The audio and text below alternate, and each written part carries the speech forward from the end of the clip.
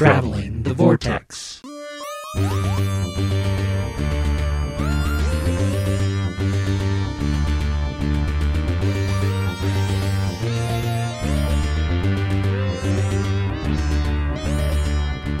We've joined the helpful mosquito as he travels the vortex and arrive at episode number 441. I'm Keith. I'm Sean. I'm Glenn. How are you guys? Very good. Very good. You guys have a good week? Yeah, I finally got around to watching Aladdin, the live-action version. Oh, is it good? I enjoyed it. I was a blast. I think Will Smith did a fantastic job as the genie. I'm really glad that he put his own little stamp on it, especially since, nobody can top Robin Williams. And he didn't try to emulate Robbie Williams. He did a completely different thing with it. And I appreciated that. So, music's good. There's a couple extra songs or new songs in there that are really good, and I just thoroughly enjoyed it.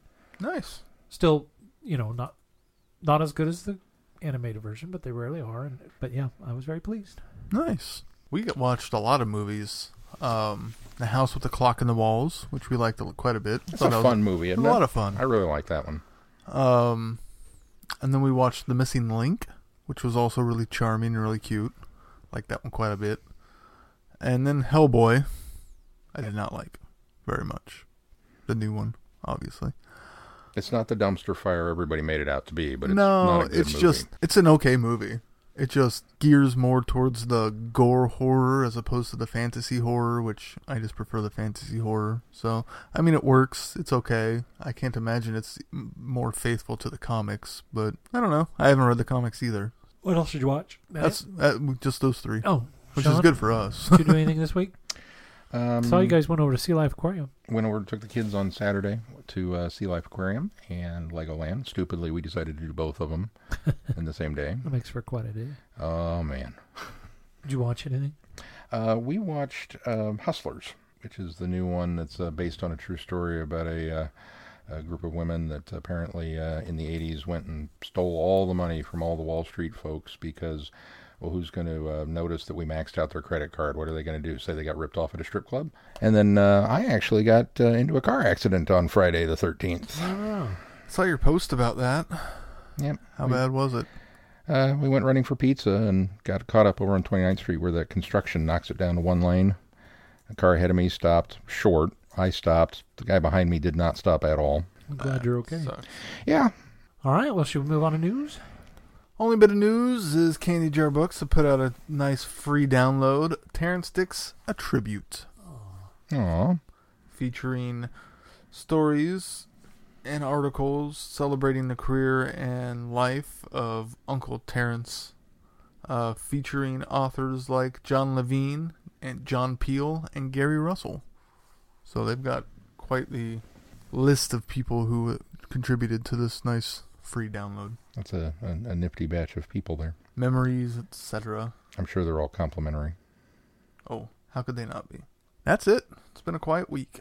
All right, well, let's move on to feedback. First up in feedback is Jamie. And Jamie writes, Hello, Vortexers. Greetings from Trenzalore. I'm only covering 3 episodes here as the countdown to Series 7 finale begins, and speculations abound for both the finale and the 50th. Coming from Trenzalore and beyond, I can look back and marvel at the brilliance of correct predictions and wild speculation alike. Episode 123. Wow. Half an hour to 45 minutes on Iron Man 3 in the MCU. It was a different time back then, Jamie. Clara theories. I think you guys may have predicted Missy, reporting on the theory that she was an incarnation of the Master himself. You mentioned that you wouldn't put it past Moffat to do a trial run for a female Doctor with a female Master. Interesting discussion. Prisoners of Time 4. I enjoyed this story. It was nice that there was no major villain. It made a nice change from the norm. As to your thoughts on cyber-converted Adric as the main villain of the series. Interesting. The Crimson Aura. This one was okay, but it wasn't great. I wasn't overly thrilled with the plot or the Paternoster gang. The prehistoric lobster was just kind of stupid looking. I just didn't care for this one. Episode 124 in the Cybermen archive. I found it interesting that the prediction made during the feedback section were right. Colton's email mentioned the Sun article about the War Doctor leaks and his placement in the Doctor's timeline. Daryl then hit the nail on the head with his interpretation of the name of the Doctor title meaning. I'm really interested to hear your thoughts on that episode when I get to it. Revenge of the Cybermen. the last story of Tom Baker's first season. What a season. Robots, Wirren, Sontarans, Daleks, and finally Cybermen. I like the Cybermen as a concept. Their first and most recent appearances have been their best in my eyes. The problem with Cybermen... Keith, you may not want to listen to this next part. The problem with Cybermen is that no one remembers them correctly from episode to episode. Their design changes, their methods change, their weaknesses change. Somewhere in the 70s, the people in charge forgot that Cybermen were once human, and instead started writing them as a generic robot race. Occasionally you'll get a story that remembers that they were once like us, but that's often forgotten. The cave shots were good, and the way they use the gold here works, where it doesn't in later episodes. The Vogons were okay, but the makeup made it hard to tell them apart, and hampered Kevin Stoney's performance, making a great actor easily forgettable. Not terrible, there are definitely worse stories, but it brings down the quality of an otherwise excellent season. Nightmare in Silver. I've never read anything Neil Gaiman that wasn't Doctor Who, or his biography guide to Douglas Adams and Hitchhikers, which I skimmed. I found this episode was fine. The Cybermen weren't awful, Matt Smith did an excellent job in a dual role, Clara was fine, and the kids were annoying. It's a genetic Cyberman story that just seems to be an homage to Tomb and Base Under Siege model of Doctor Who. It just wasn't anything special. As to whether someone helped the kids in their research, as Odd Duck Phil suggested, maybe the woman in the shop? Could Missy have lent a hand? Episode 125. So, Star Trek Into Darkness. Been a while since I've seen it. Really enjoyed your review. I don't remember my review, honestly. I can tell you what my thoughts on it today are, but I don't remember what I said about it back then. Assimilation Squared, the first, and as far as I know, only Star Trek Doctor Who crossover. I liked the story. I liked the characterization of the main leads. The ending left it a little open. Was a bit creepy. I liked the flashbacks as a concept, but the art was not to my liking. You guys addressed several of my concerns about it. I preferred the art of issue 4 with the flashbacks. Overall, read it for the story, but the art just doesn't work. So the main event, The Name of the Doctor. Have any of you rewatched this following immediately or near immediately by Day of the Doctor and or Time of the Doctor? Just curious. Not that close together. I think I did. I don't think I did either. Just you? I think so. Well, because I did a rewatch all before Capaldi's. Oh, that's right, you did, didn't you? Yeah. Odd Duck Phil makes several interesting points about Nightmare. Interesting to think about, definitely. As to Dr. Phil's suggestion of John Hurt playing the Valeyard, and the Valeyard ended the Time War. An interesting concept. Overall, this is an excellent episode. The great intelligence is well used here. The Whispermen are scary. A much better realization of the Vigil from Akheton, or whatever it's called. I just watched this again, and then Day of the Doctor. The Field of Graves have even more weight, knowing what hit Trenzalore in the Time of the Doctor. I love the nods to classic Who, and wished some of them had been longer. Just an all-around great episode. A very good one that tied up the mystery surrounding Clara. This allowed her to be just a normal companion without being kept at arm's length by both the Doctor and the TARDIS. Still waiting for Big Finish to throw some of Clara and his cameos or Easter eggs for some of their stories. Silence Will Fall. Well, you guys were close, at least in some aspects. With what we've been given, your theories fit. That's the fun of listening to these in hindsight. Did any of you suspect that the prophecy was about the return of the Time Lords? Or that the Silents were confessional priests? Not me. No. Interesting thoughts on River's purpose here. I think as well as being a convenient key, it's a nice coda for the 11th Doctor as his story ends. Interested in your thoughts on River's final TV appearance in Husbands, but I'll get there. Not sure if her audio adventures hurt her TV arc or not. Kind of wish they'd take her away from the Doctor and find different gimmicks, although I'm glad that River's story is over as far as the TV side of things. So that brings us to the elephant man in the room, John Hurt. Get what I did there? Having just watched Day, I find the War Doctor one of my favorite incarnations. He's sweet and kind with a rough exterior, hates himself for what he feels he has to do. Can't wait for your coverage of the 50th, Engines of War, Night of the Doctor, and whenever you get to the audios. That's it. Until we hit Trenzalore again in Christmas, this is Jamie signing off. Keep up the good show. Goodbye. Thank you, Jamie. Who else do we have on tap? Up next is William. William writes, "Hi guys. Thanks for opening up your podcast and reviews to include print media from around the Whoniverse. So many podcasts don't, limiting their scope to what's appeared on screen, missing out on a wealth of material and an appreciation of the bigger picture. My Doctor Who print collection is comprised of vintage Marvel comic books, plus more current issues from IDW and Titan. I have lots of Doctor Who magazines, including the very first, complete with dry transfer art, in addition to Cornerstone trading cards, plus a smattering of hardback and softcover books. What can I say? I'm a graphic artist, and I like Doctor Who. Tim's comments about character likeness during your review of the Titan Comics 13th Doctor Volume 1 reminded me why I stopped reading Doctor Who comics about 10 years ago, and why I started reading them again. In an issue of a comic that shall remain nameless, aspects of Joe Grant's outfit change 5 times in a 3-page story segment, which depicts one continuous scene. Jo made no changes to her attire. Sloppy storytelling art did. Calling out these continuity errors on the publisher's web forum was a mistake, one I shall not repeat. The moderator made light of my comments by joking about continuity discrepancies in the TV series. I can forgive wardrobe continuity fluffs in Classic Who, especially when scenes were recorded out of sequence, but I can't forgive continuity errors in sequential static comic book panels. The moderator was polite, as one would expect, but other participants, not so much. I was told I was being too picky, that short turnaround and tight deadlines were to blame, etc. But I wasn't buying it, so I stopped buying it. The comic, that is. On every cover of every issue, this comic featured its own series logo, making it impossible for me to instantly identify and ignore. Contrary to popular opinion, you can judge a book by its cover. Years later, on my way home from a vision checkup, I stopped at Alternate Worlds, a semi-local shop that sponsored Doctor Who on PBS back in the day. On a wall rack with other comics were copies of Titan's 13th Doctor book, issue number 4. Having not purchased any new Who in print for a very long time, I purchased number 4 and have been hooked ever since, so much so that I've acquired the complete range in print. Comic book storytelling relies on pictures and words. Remove either and what's left doesn't tell the same story. Unlike TV and film where you have to rewind, replay, or pause video to take in details you may have missed, a comic book's pacing is set by its reader. That's why continually and accurate character likenesses are so critically important. They give weight to what may otherwise be a lightweight narrative. Titan got it right with its 13th Doctor books. Having just finished Operation Volcano with the 7th Doctor and Ace, plus a few other familiar faces, I'm currently about halfway through The Lost Dimension, which is also from Titan. As always, I'm looking forward to your next podcast. Until then, happy hiatus, happy travels. Blue Box Bill McCann III. Thank you, Bill.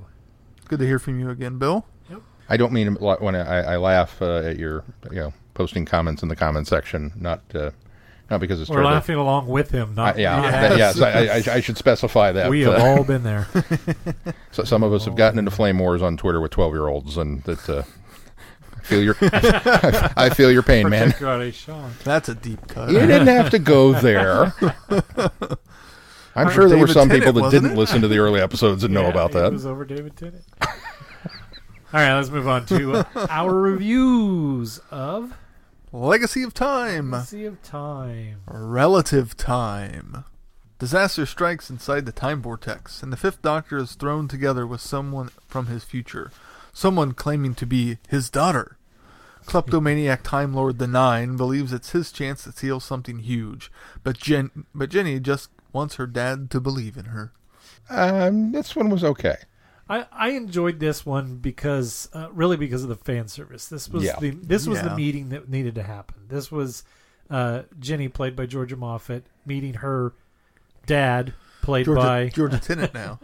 Georgia Tennant, played by her dad, Peter Davison, father and daughter in real life, which I think was great. And then the Doctor and the Doctor's daughter. I think Jenny. I just really enjoyed it. I enjoyed the playoff. I enjoyed the banter that they had with each other.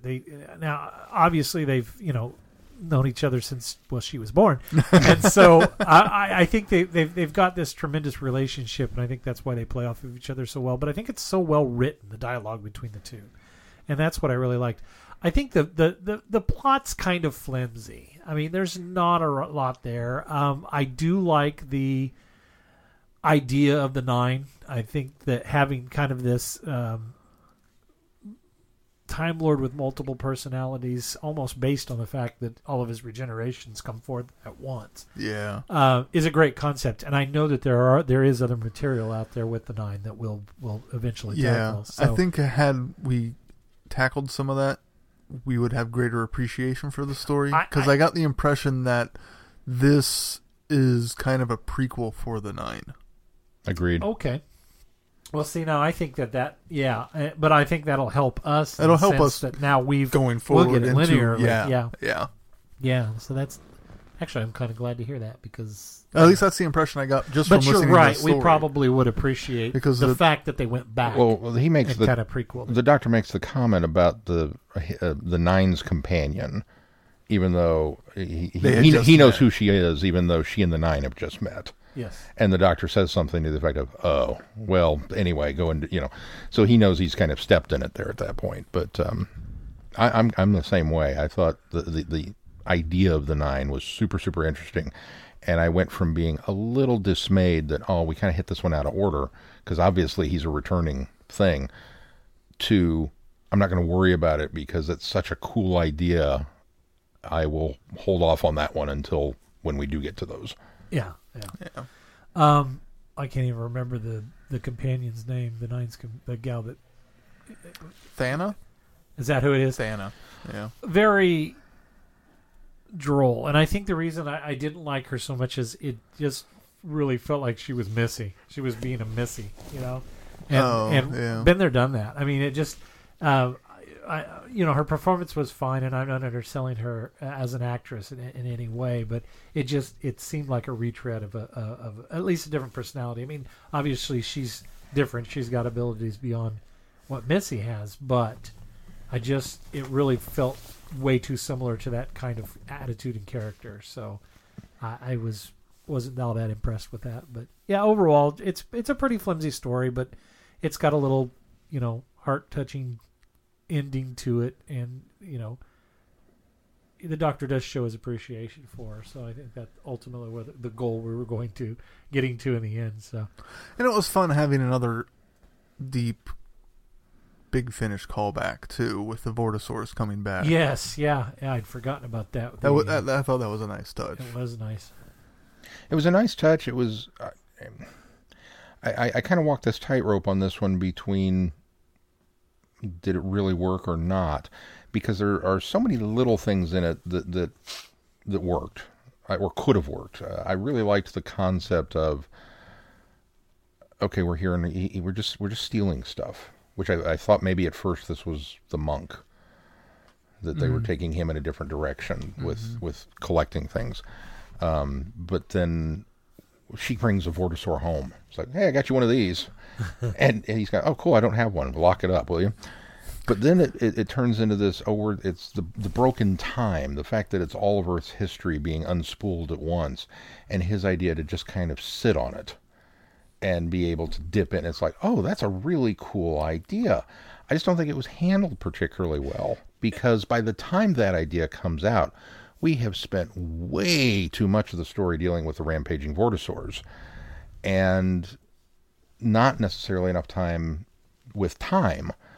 And then in another case of Big Finish kind of, I think, overproducing something, the whirlwind of sound effects and things. I thought that was really good. Really? Yeah. Oh, yeah.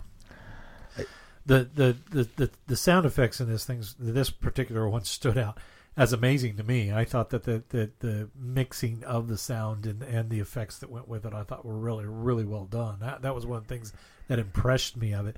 I agree that I think we kind of get wrapped up in the Rampage of the Vortisaurs a little too much before we get to that point. I think the other thing that I kept looking at was that the guy's plan is flawed ultimately, though, from the start, because if time is unraveling, he was a kleptomaniac, and he obviously suffered from that must-have everything syndrome, but just sitting there, if time's unraveling, you could collect it all, but you're probably not going to be able to enjoy it eventually because everything's going to unravel and fall apart. So, it's a plan doomed from the beginning, but I think because he has a mental illness, obviously, that's why he feels, well, this is the way to go. So, yeah, I thought the sound effects were terrific on this, though. It was very, very wraparound and a lot going on. And I think that's where it worked too. Is this story is meant to be chaotic. I mean, there's a lot going on, and so I think it's works very well fast paced. It is very breakneck fast-paced. pretty much the entire time. But a definite plus for the writing and the relationship between the Doctor and Jenny. Oh, yeah. That just shined. It's the star of this episode, even with the cliches that they throw in of, worrying about her driving and all of that stuff. It plays. It was very meta, I thought. It's so meta, just knowing that aspect of it, and that's what makes it the cliche, an okay cliche to have, because there's the meta aspect to everything. All right, well, let's move on to the next one. The Avenues of Possibility. D.I. Patricia Menzies is used to the strange, but even she is surprised when the 18th century itself falls onto her patch. Fortunately, she has founders of the modern policing to help with her inquiries. And when the Sixth Doctor and Charlie arrive, they find armed and hostile forces trying to change Earth history forever. What serendipity here again that we just listened to not too long ago, that Sixth Doctor and Charlie's first story, which had D.I. Menzies, and this story takes place 6 months after their meeting. I mean, was it 6 weeks? Something very, very near to their first meeting with her, and I thought that was terrific. And I was so glad that we at least got, because I think we'd have been a little lost with this character had we not had that under our belt. So. Yeah. Again, I liked this one story-wise. I thought that there was a lot good to it, but it's still. I'm like you. You said earlier, can we just skip the first two and go on the last one? This one just felt like this was probably. This was obviously setting stages for the finale. Also, yes, and I think that's. Its biggest connect to the last one is, as we're going along in all these stories, there's something happening to time, but it's not clear what it is. I think the Fifth Doctor story, Relative Time, brings us a little closer to what that is. But you this step one a little really closer does each story. This one does really kind of cement the action of what's happening coming out. But the story, I don't know, it was good. I enjoyed it. It just. I think maybe by this time in the box set, of course, I listened to these like over the course of 2 days, and I think that by this time in the box set, I was ready to get to the end of this because I wanted to know what was coming. Plus, they hadn't done the Fourth Doctor yet, so I knew that had to be the last. I liked this one. I liked the story of this. I liked this better than Relative Time, actually. It was one that, again, is a little chaotic. There's a lot going on. But I liked the way that they dealt with time, and then suddenly, that particular timeline is now closed off because we've changed the conditions for it coming into being. And we now have to recreate those conditions in order for it to open back up, which was a little too convenient, but at the same time, it was like, I understand you've got a lot on your plate right now. I'm not going to fault you for that one. Right. Well, but it was also easy to connect the dots in that one as well. I liked the multiple different branching timelines that we were dealing with. That it wasn't just this future, but our future and the present, and multiple pasts and kind of everything culminating and coming together. I did think the two brothers, while I enjoyed their characters immensely, for me they sounded almost a little too close to each other, and I was having trouble picking out which one was which in different scenes. I did too, until we got far enough into it that it was like, well, this brother's always with this group, and this brother's almost always with this group. So that was enough to finally separate them. And go ahead. No, go ahead. I loved the way they handled Charlie, and I was a little panicky that we got the reveal. I'm this paradox. I'm not supposed to be here, and she spills her guts, and I'm like, we're only 2 episodes into the run with Charlie and 6. This may not have been the best thing. And then they fixed it. It was woohoo! So that made me very, very happy. Not knowing exactly where this one will fall in the Mendez story arc, because it's kind of hinted that maybe there's a possibility of a romance between her and this guy. I kind of hope it would be cool if he shows back up and this was a prequel episode to that one. I don't know. I haven't gotten there yet, but there was a lot to this one to like. I kind of feel like the potential of the Fifth Doctor story was much better laid out and successfully realized in the Sixth Doctor story. You mean reverse? No, I feel like there were a lot of ideas in the Fifth Doctor story that didn't gel right. Oh, okay. And in this one, I felt like they did. Okay. All right. That makes more sense. I enjoyed this one, too, a lot because of the ideas that are here. And there's so much that you could almost flesh this out into a bigger story arc. Because just dealing with, these two timelines of the past and the future and this alternate one, there's so much richness there that I think they just barely scratched the surface of what they could have done with it. And I liked the brothers. I thought they were pretty good. While listening to it, I thought, well, they're kind of Django and Lightfoot-esque. Only to find out the original plan was to have Django and Lightfoot in the story until Trevor Baxendale really? I didn't know passed that. away. And then they decided, Makes sense, yeah. Then they decided, no, we better do something different. So Bummer. that kind of made me sad once I realized that. But I liked the relationship between Six and Charlie, and that whole confrontation of the revelation of what's been going on with her, and then her relationship with Menzies. I like that a lot too. Yeah. Now, I'm not crazy. The reveal that these are the sirens.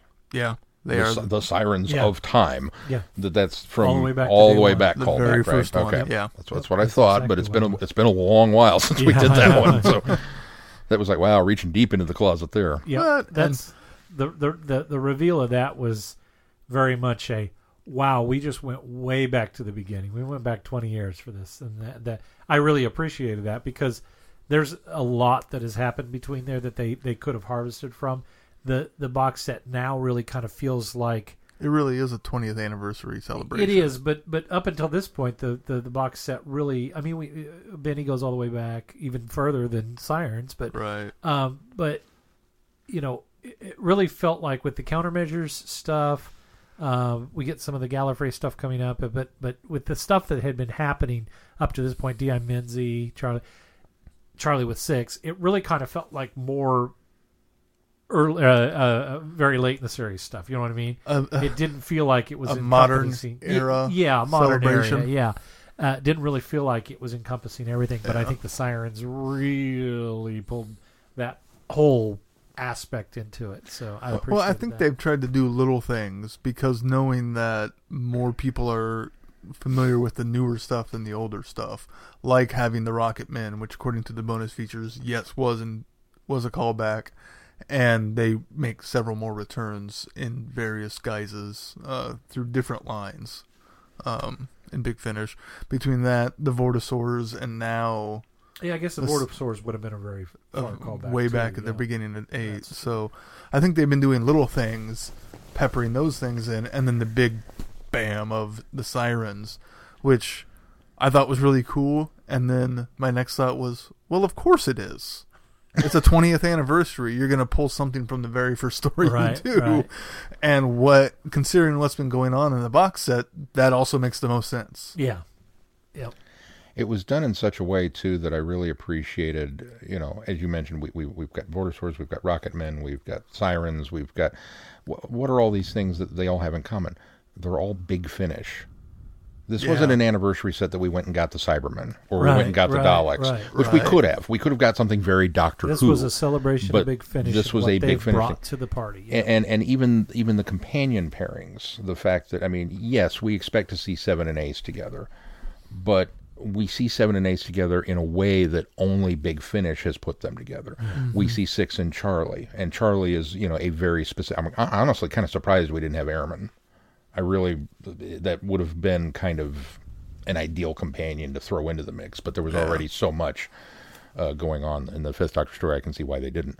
But, just the countermeasures and Gallifrey that we got Romana and Leela specifically we went for that time frame to put those two together. So it was very couched in, this is what we do, this is what we know. Let's move into Collision Course since Yeah. we're going down Romana and Leela Road. Collision Course. The fallout from the temporal distortions has now reached Gallifrey. To find the cause, Leela and Romana remember travels with the Fourth Doctor to the same world at different times.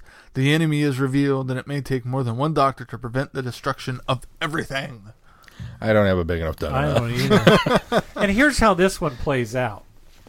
I'm listening to this story, and I'm thinking, well, this is kind of clever. We've got Leela recounting events from a trip to this place with the Fourth Doctor. Leela recounting events of a trip to this place with the Fourth Doctor. And both of them happening, but could not have happened to both of them, because there's a lot of similar things that are going on. The Doctor is there, and each time the Doctor's like he's been there, like it's the first time he's been there. And I was listening to this thinking, I don't know where they're going with this. It was almost taking split infinitive and flipping it on its head. That yes. we're doing the same thing, but not. But not. And so I was sitting there, and I wasn't sure what I thought about it, but I was really enjoying. And there was very little Tom in this, which was what kind of surprised me. There wasn't a lot going on with him. It was. This is really Leela. It's the first part of this is really Leela and Romana's story, and but I really, really enjoyed the two of them together. And they play off of each other really well. And then we get to that crux of the revelation of what's going on. And when bringing everybody together and just one after another, and I just was so elated. I just thought it was so much fun. Now, and then you get to the cameos. Well, that's the thing is we bring Doctor after Doctor after Doctor after Doctor in, which I expect. I just kind of expect that. Right. 5 through, 3 through 8 to show up. Well, that's just yeah, that's right. 3. Sorry, 3 through 8 to show up, and then 10 to show up. And 1 and 2, and it was like, and to get David Bradley. Thank you, David Bradley, and of course Fraser voicing the Second Doctor. And when Tennant showed up, I was like, that was the one that blew me away, because it's not a surprise for sure to see Fraser show up, because he's done a lot of Big Finish, and he's a regular player there. It's not surprising even to see David Bradley show up, because he's got a new series on there that they've been doing. But for David Tennant, who, yes, he has done the 10th Doctor Adventures, and boy, he is such an ambassador for Doctor Who, and it shouldn't be a surprise. But when he showed up, I thought, wow, they've pulled out all the stops right there. That's just amazing that they were able to do that. I mean, and I'm sure he came into the studio for an hour and recorded his part. Oh, yeah. Because those three kind of come in and then they're gone. Right. They come in and then they leave. Oh, you don't really need me. Okay. Right. And a brilliant way to set it up. Yeah. The original, just the concept of this. This is the first TARDIS test flight. I don't know why that has I never thought about it. We always hear about Rassilon and Omega and the great temporal engineering and we discovered time travel and the blah, blah, blah, blah, blah. I just kind of, there's the hole in my Gallifrey knowledge that just kind of assumed that the TARDIS is, and we invented it. Here they are. Boom, done. We didn't have to test anything. There was no trial and error stage. But then you think about it, it's like, well, of course there had to have been. You're dealing with time travel there. And so the fact that this is the test flight, this is the first, that to me was just, that was as big a revelation as finding out that the Sirens were behind this, for me. Oh, yeah. But then the fact that, of course, we're dealing with a TARDIS, and it takes 6 to fly. The genius of that, we've got 6 parts, we've got 6 Doctors. I know who's coming, Oh, boy. No, fooled you, because here's 3 more. And the beauty of being able to kind of pull the rug out from under that with they don't need us. Oh, well, we're going to go check the blah, blah, blah and the temporal, because, you didn't think about that, did you? No. Okay, well, we're going to go make sure that's okay. Yeah, that just... And And then the second Doctor, can I do the hammer bit? Oh God! There were so many the insults that were Fast and Furious. I've got a nose for this. Well, you've got a nose for something. Felt very Three Doctors, and it felt very Five Doctors. Yeah. Getting back to that kind of there's too many egos in the room, and then the whole navigation fight. I'll take navigation. It took you a year to find the largest airport in England. I'll do it. If nobody's going to mention how long it took you to find Metebelis 3, I'll bring it up. I was rolling. I was listening to this in my car, and I literally had to pull over to the side of the road because I was laughing so hard. I meant to go back and look because I can't remember. One of the Virgin New Adventures, I think it's the first one in the Cat's Cradle set, deals with the history and lore of Gallifrey, and there's a sequence of flashback stories in there where the it's not the Sisterhood of Karn, but it's the group that predates them. When they were, this was Gallifrey at one point was about magic and mysticism, and then the science took hold, and so it was Rassilon versus this organization it was a power struggle for the planet. And one of the catalysts for that was the first test flight of the first TARDIS. And in that one, it talks about 6 people controlling the TARDIS, and there's I can't remember if it's set up to be they're awaiting the return of the travelers, and I can't remember if there's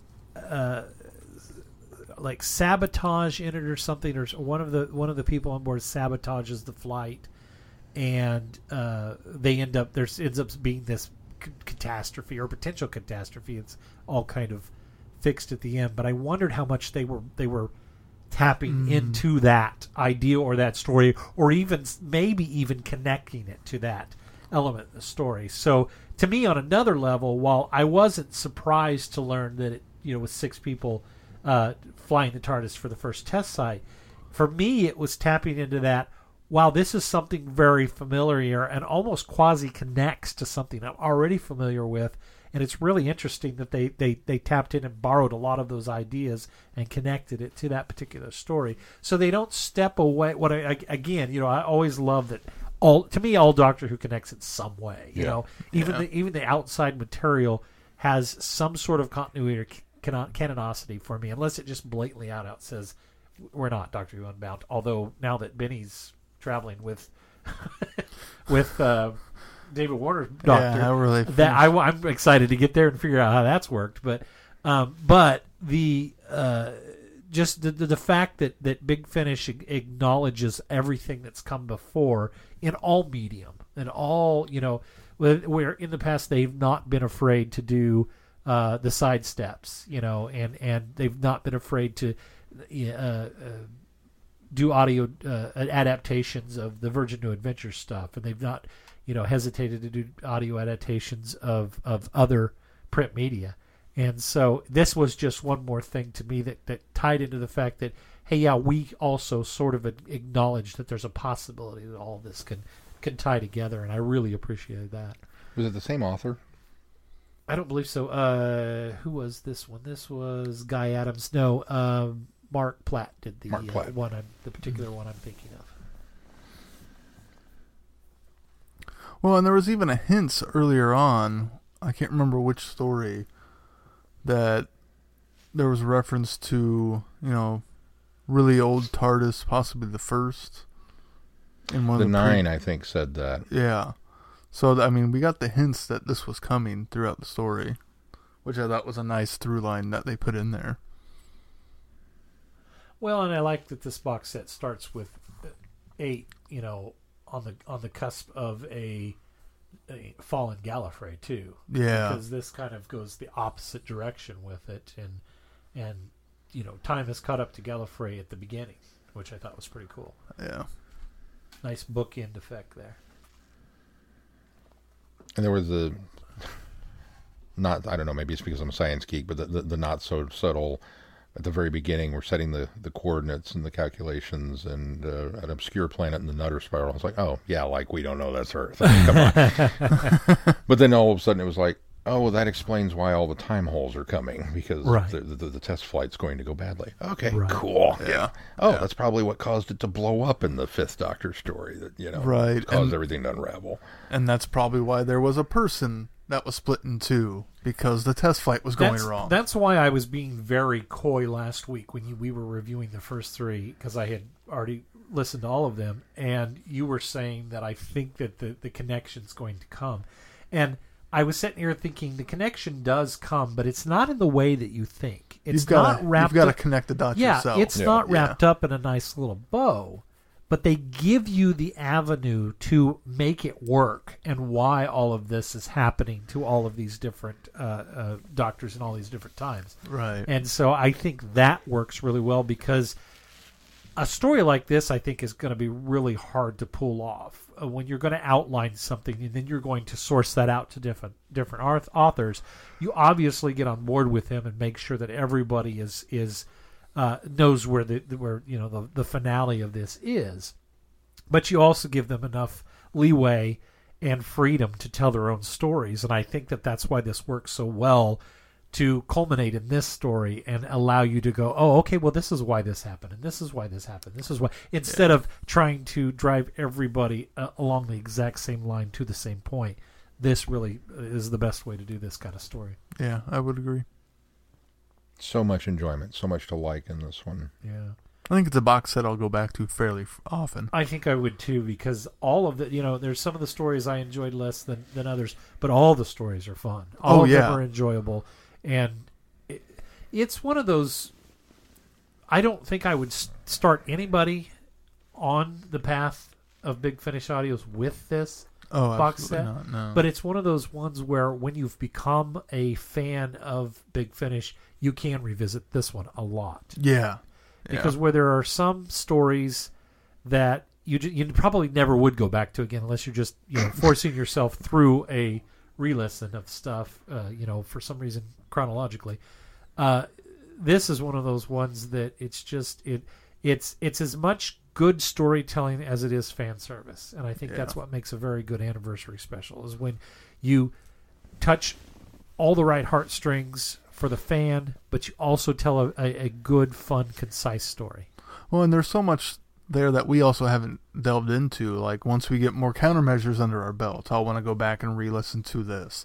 Once we listen to Jenny, I'll want to go back and re-listen to this. Once we more Gallifrey, or get more Gallifrey, the 9. I mean, there's so much stuff that we just haven't covered that I think would benefit. This story will benefit future listenings once we have more stuff under our belt. It's almost to say that, if you thought it was fan service now, just wait until you have the rest of that under your belt and see how much is actually in there. Yeah. It's like watching the 50th and only knowing who some of the all 13 are at the end. Yeah. You get the importance of it, but then, the fan service doesn't really hit you as strongly until you know it. Yes. This to me was not only a great story, not only some great fan service, it just really seems the pinnacle of Big Finish Doctor Who at this point, because it is so much of a celebration of what they do right. Mm-hmm. Yes. And that's one of the things that I really took away from it, was just, we're going to do this, and it's not, even though we're dealing with the end of the world and the potential unraveling of time and blah, blah, blah, high stakes, it was still, we have time for the 8th Doctor to come in and hug Leela. And just because that's who he is. Yep. We have time for 6 and 7 to get into it, because that's who they are. And Romana to kind of just exasperatedly put up with it.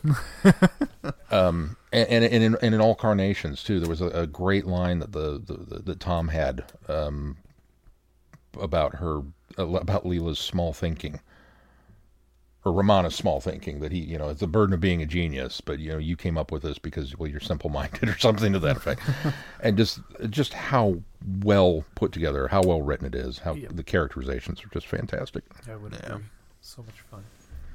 All right, Sean, what we got coming up on the schedule? Some fun stuff. We've got some very fun stuff. We are returning to a little concept that we put together back during the, was it during the 50th? Or after the 50th? I think it was after the I think 50th. it was after the 50th. Called Beyond the Doctor, which is where we're going to take a look at the actors who have played the Doctor and some of their roles outside of Doctor Who. However, With a twist. with a twist. We're going to do it for Halloween and horror movies because it's close enough to Halloween that we're going to call it Halloween. Let me do It's a a caveat. spooky season. Yeah. it's spooky season. Spooky time. Okay, so we say horror movies. Some of these are going to be on the verge of thriller or suspense as well, I suppose we should say. Because not all of them are out-and-out horror films. Right. Some of them are. Yeah, some of them are. Some of them are very much. Some of them I'm not looking forward to watching. Some of them are very firmly feet planted in the horror genre, and some of them aren't quite. But. So we've broken this up over the next 6 weeks. Should I go through the whole? Let's just do the Or first. just Let's the do them a first week at a time since there's so many of them. Okay. This obviously will get posted on the website, and I know Yeah, I've been yeah. saying that, but I've had some technical Well, difficulties on my end. So, It but didn't help that I drug my feet getting you some of the films. well, yeah, I wasn't going to call you out like that, but it's Glenn's fault.